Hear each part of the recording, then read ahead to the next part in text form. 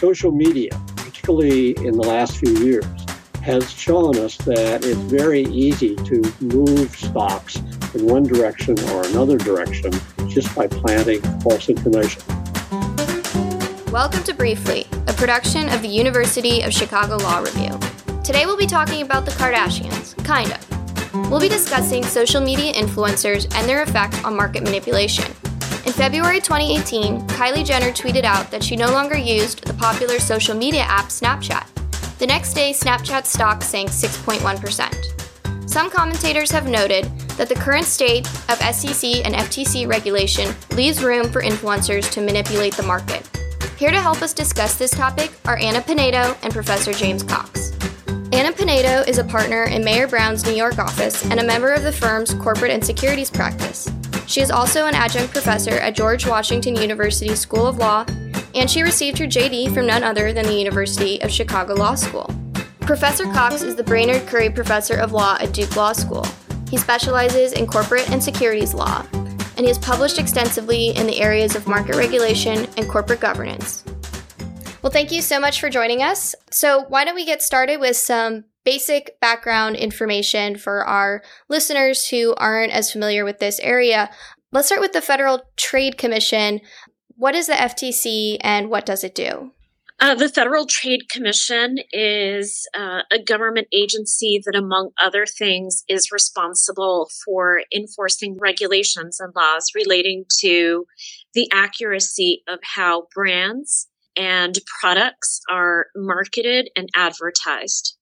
How is the FTC's mission relevant when it comes to social media influencers? What kind of special issues do influencers pose, and why should the FTC potentially regulate them?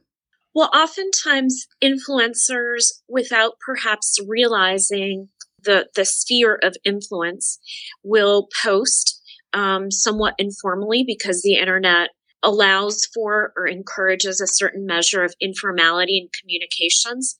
And influencers may make certain claims about how effective a product is or the results that a product can achieve. And those may be at odds with FTC regulations about the extent to which claims have to be qualified or proven accurate before they can be publicly made. And so what does the FTC currently require of social media influencers? Are there any indications that the FTC is going to increase its regulation or enforcement? I would say that at this point, it's unclear. It's also an area that's very difficult to monitor, given the proliferation of commentary on the internet about products and services. But at the very least, to the extent that a company is paying for an endorsement by a social media celebrity, it should be made clear that it is a paid endorsement. So when the FTC is trying to regulate in this sphere, are they more likely to go after the brands specifically, or are they going to go after specific social media influencers? I think that it's more likely than not that the FTC will go after the brands and will reiterate its existing guidance that if there are paid testimonials or endorsements, then there has to be disclosure regarding the fact that a particular celebrity has been paid to endorse a product. Let's also talk about the Securities and Exchange Commission. What does the SEC do, and how is it relevant to regulating social media influencers? So the Securities and Exchange Commission is the principal regulatory agency that's responsible for enforcing the securities laws and ensuring the integrity of the securities market. So the SEC has a tri-party mission. It's intended to promote capital formation, ensure the transparency and the integrity of markets in the United States, and then finally, investor protection, ensure that investors are receiving adequate disclosures so they can make decisions about securities offerings. And how is their mission related to social media influencers? What kind of concerns does the SEC have when it comes to social media posting? Well, there's several concerns that the SEC has. First off, to the extent that a person is receiving compensation in connection with trying to promote the sales of securities, that person may be acting as an unregistered finder And persons in the United States who are paid to sell securities have to be appropriately licensed and registered. So that's one set of concerns. The other set of concerns is that social media influencers may make claims that are exaggerated, that involve an element of puffery, and may not be fair and balanced. So a lot of the statements may not be accurate, and potential investors may rely on the statements made by social media influencers, given they're pretty well known, as an endorsement or a recommendation to purchase the securities that are being offered. I didn't realize that there's actually been some high-profile cases of the SEC already settling charges with some well-known celebrities for disclosure violations. Specifically, the SEC settled charges with boxer Floyd Mayweather Jr. and music producer DJ Khaled for failing to disclose payments they received in promoting an initial coin offering for cryptocurrencies on their social media accounts. Could you discuss a little bit about what happened with those celebrities? Sure. So an area of focus recently for the SEC's enforcement division has involved initial coin offerings and other cryptocurrency related transactions. And so I think that the SEC chose in particular to focus on the activities of these two social media influencers in the initial coin area because it is a very retail-oriented securities offering, and social media influencers that are highly prominent can certainly encourage investors or appear to be recommending an investment in securities. So when we talk about market manipulation with social media influencers, what exactly are we talking about? Well, I think what we're worried about is we've, in the last 10 years, expanded dramatically the means of communication. And any aggressive, avaricious investor, which includes all investors, will be accessing all kinds of sources, many more sources than we had before, and doing much more quickly. That is, it's instantaneous, it's real time. And so the opportunities for misinformation, as we've seen happening in the 2016 election, that we fear is going to happen in 2020, well, that's happening probably on a daily basis in our capital markets. And this is an important issue, that we'd like to have these capital markets being not only efficient in how they price stocks and how low cost it is to trade, but we'd like to have real information, not fantasy information. And so the social media, and particularly in the last few years, has shown us that it's very easy to move stocks in one direction or another direction just by planting false information. We've only seen the tip of the iceberg in terms of who actually does this.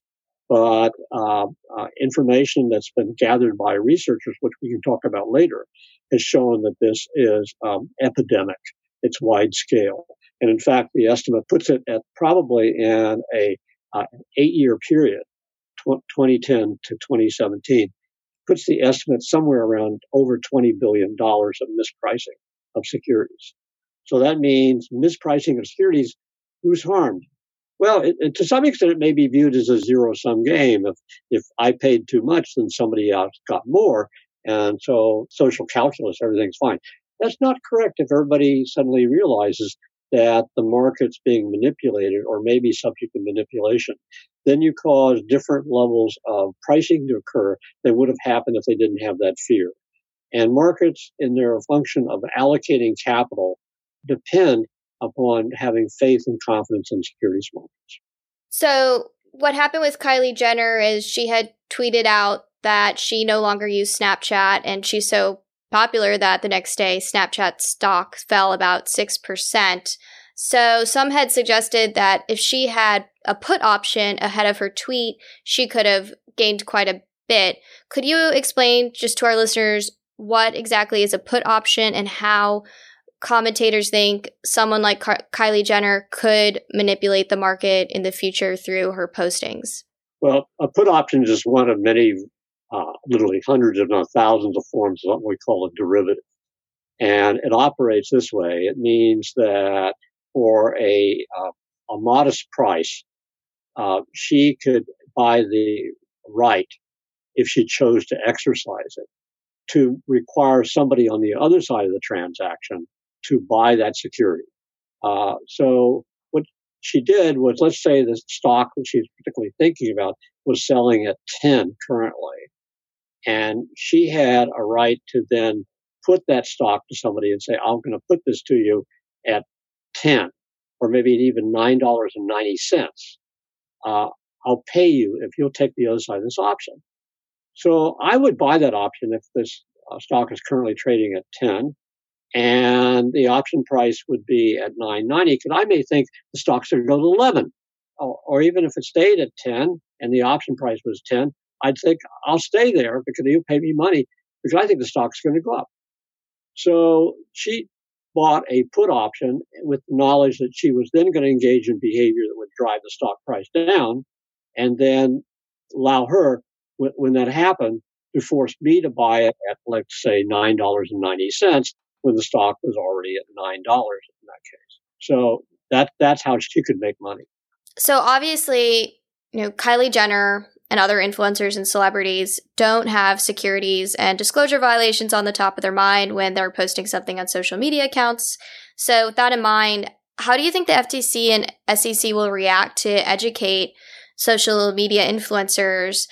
Because they're obviously highly influential advertisers. I think there's a challenge in trying to regulate speech on social media channels. And I think that it's more likely that regulators will put the emphasis on the companies that are paying for these types of endorsements, and also how companies are using or reprinting and repurposing social media comments. So I think that there are two different categories to think about. One category is where a company that may be a U.S. public company with a stock that trades on the New York Stock Exchange, let's say, hires celebrities and pays them to endorse a product.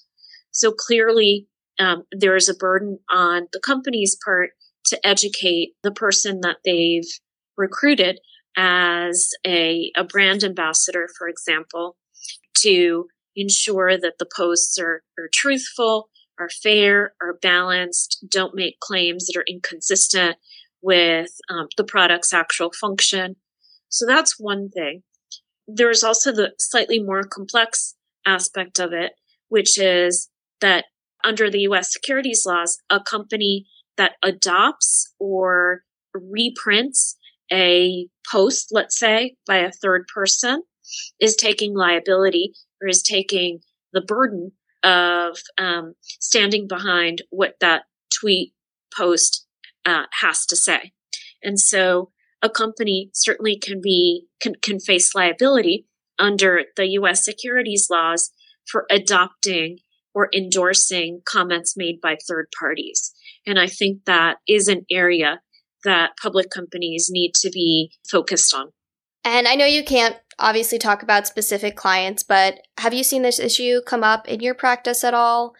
Yes, absolutely. Companies, as they become better known, as they approach the public markets, are very focused on having a social media policy, on educating their own employees.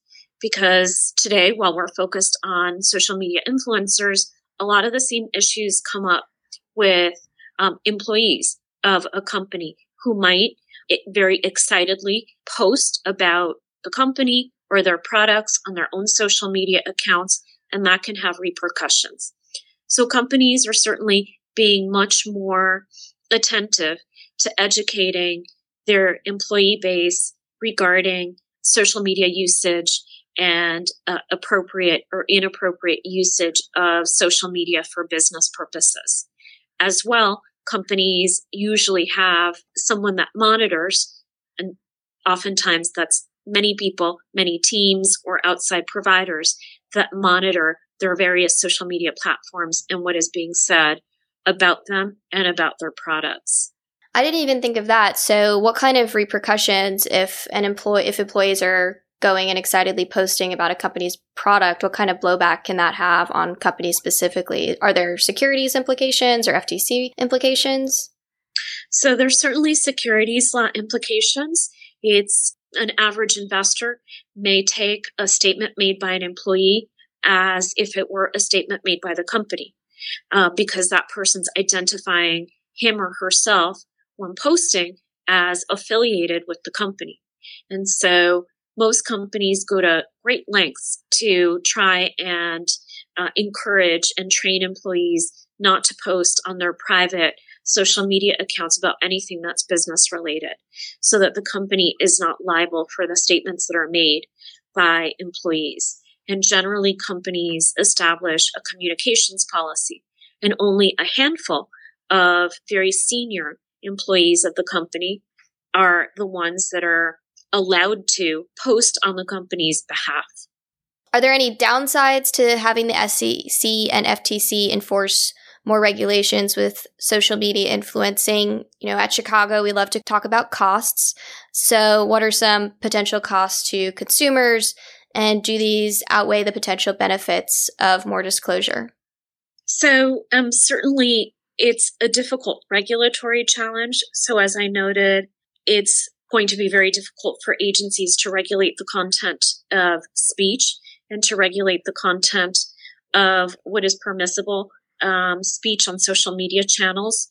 Likewise, social media platforms themselves take very divergent views about the extent to which they curate content, limit, or censor content. So it's a challenging area for any regulator to tackle. There's also obviously some benefit to be drawn from kind of the wisdom of crowds. If particular users of a product have information about the product, good or bad, that obviously can be very useful to consumers generally and to the market, and perhaps ought to, on some theory, be reflected and be available on a broad basis without being subject to regulation. And of course, there's absolutely no indication that Kylie Jenner did anything wrong.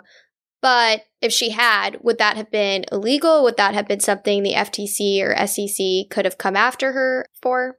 I think that there's two different arguments that a government regulator can make. One would be easier to make than the other one because of the facts.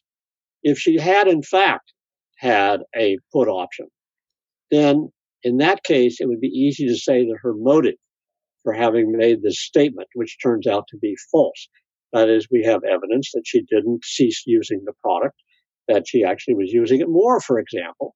But she said this, and she did it because on the cusp of doing this, on the eve of doing this, she had engaged in a put option, bought a put option. You put those two facts together, and it's a strong inference that her motive was to make money. And therefore, that would satisfy the requirement of the government regulators, such as the SEC, alleging that she had engaged in wrongful stock manipulation in connection with the purchase and sale of a security. Okay, and so that would be the easy case. Okay, and that's an easier case. Let's put it that way, because you have all these circumstantial facts that one, that she engaged in a put position before she made the statement, that she made the statement, and that she didn't discontinue, for example, her use of her phone. In fact, she had remarked to her neighbor how happy she was with this app. Okay, and so all of that would point to the fact that her intent must have been to make money, and therefore you have the requisite intent to engage in manipulation.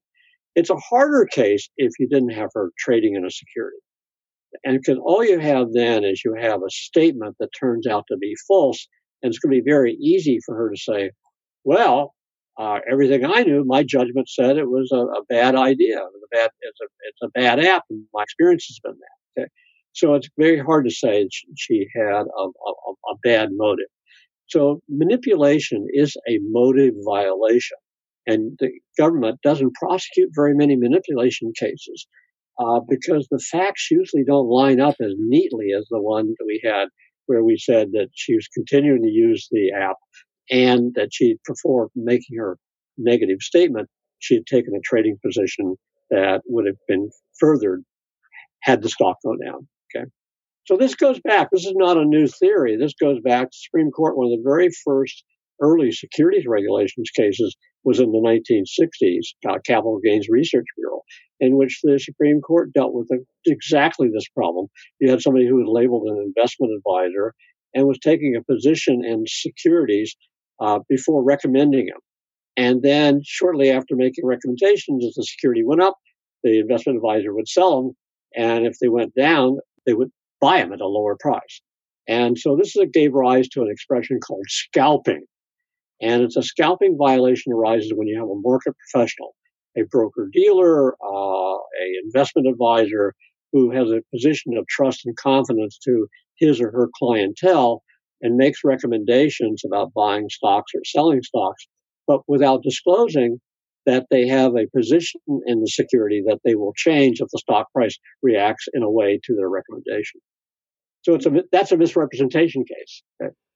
I guess we're, especially in this context, not necessarily concerned about influencers and celebrities. I mean, they're not necessarily sophisticated investment professionals, but it seems like there's a lot of ways CEOs or heads of companies could particularly abuse this. I'm thinking of the case of Whole Foods, where the Whole Foods CEO, while they were engaging in a deal to acquire, I think it was Wild Oats, the CEO is tweeting out information about Wild Oats to try to get the share price to go down. But the SEC didn't take action over that. Why not? It's a couple of reasons that they may have thought the case didn't have the legs necessary to be able to make it out even in an administrative enforcement proceeding or in a court. The CEO could well have thought that, yes, there are all these negative points. At the same time, there are some positive points that we were saying at the same time. So my guess, it was mainly the facts that drove the case. A great illustration of this is the following.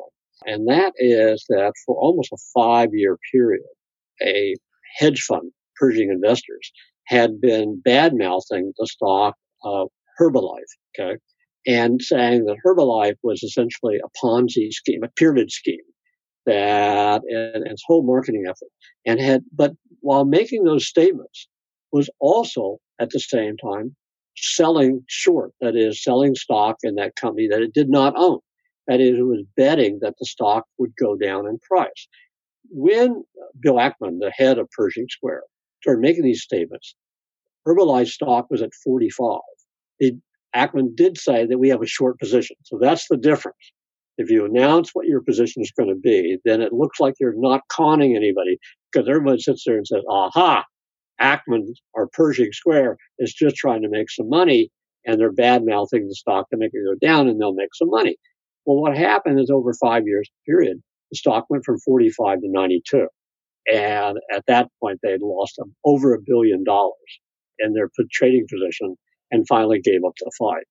It could also be, therefore, I don't recall crisply the facts of the surrounding situations involving Wild Oats, but it could well be that the SEC decided that everybody knew that this was a merger that's being negotiated between Whole Foods and Wild Oats, and that Whole Foods had an interest in trying to drive the stock price down, and that it was equally the interest of Wild Oats at that point to counter that, and so that the market was never really duped, even though the behavior was perhaps wrongful. Have there been any specific Reg FD enforcement actions with social media private accounts to date? So there's a report of investigation relating to Netflix and Reed Hastings that goes back a few years. Obviously, he was an employee of the company and was posting information to his own account as opposed to the company's account. And followers of his, whether through Facebook or otherwise, had access to information that he was posting, whereas general public didn't necessarily know to look on his Facebook for information about the company. So that's a very particular set of circumstances, and it relates to somebody, obviously, who is heading a company as opposed to a social media influencer or somebody who is giving paid endorsements. But it's indicative of the same general principle. And that is that if somebody is speaking for or on behalf of a company because they've been paid to be a brand ambassador, then the company may have liability for the content of their posts. And so what was the outcome of that enforcement action? Was it just an investigation? It was not an enforcement action. That was just an investigation that the SEC undertook. And they published a report. And in the report, there's very useful guidance about how the SEC views the usage of social media in the context of the securities laws. That's so interesting. So would that also apply generally to companies posting any information on their social media, or just, if Netflix on its own social media page posts information about the company, would that violate Reg FD, or is it really just because some individual was posting the information? So public companies need to make clear to the public, to investors, which accounts they'll be relying on as venues for communicating information that's material to the company. So maybe it's just the website. Maybe they identify the website, their LinkedIn account, and a Facebook account. And that way, investors know any of those venues are fair game for the company to disseminate information. And that way, investors know where to look. Do you have any other cases of market manipulation with high-profile celebrities or CEOs? It's not clear to me that we just have to do this with high-profile individuals. That we had an instance which happened here. I'm sitting right in Durham, North Carolina. So 30 miles away from me is the town of Raleigh. And Raleigh, North Carolina had an individual who was actually, I believe, 18 years old, who posted on various chat rooms false information about a publicly traded firm and caused the stock price to change. It was also somebody who had taken a position in the stocks. I can't remember if that was a put option betting it was going to go down, or a call option, which is the reverse, that it's going to go up. But in either of those cases, they were able to trace that and prosecute the individual. Again, it sounded much like the case we're talking about. And the beauty for the enforcement team of trading in options is they're very traceable. It's much more difficult to figure out if you're just buying stock through a broker. Who's trading? But there's a better paper trail in the case of derivatives trading, just because of the nature of the instrument, to trace people. So they were able to find this person and trace him down. And, he was prosecuted. He didn't go to jail, but as I recall, but had to pay a fine and then was on probation for some period of time. So it was not just a SEC prosecution, it was criminal. So the SEC and FTC both have different mandates. FTC is more focused on consumer protection. SEC is more focused on securities regulation. What are the FTC and SEC's different concerns when it comes to this topic, and how do they both go about enforcing it differently? I think their orientation is the SEC is focused on, obviously, the investors you mentioned correctly. I think that the Federal Trade Commission, where I actually first started working when I got to law school, our focus when I was there was in part consumer protection, but also about maintaining a fair, competitive markets. And so some of the question is whether this is just a matter of duping consumers so they think they're buying a product that has certain qualities, but it lacks those qualities. But it could also be the fact that if this conduct is engaged in by, for example, a manufacturer, is it anti-competitive? So most of the work I did there was focused on trying to facilitate fair, level playing field for competition to occur, and making sure that the consumers then had adequate information to then determine competitor A against competitor B. This has been Briefly, a production of the University of Chicago Law Review. Follow us on Twitter at UChiLRev and like us on Facebook. You can find more episodes of Briefly on Apple Podcasts, SoundCloud, Spotify, Stitcher, and Google Play.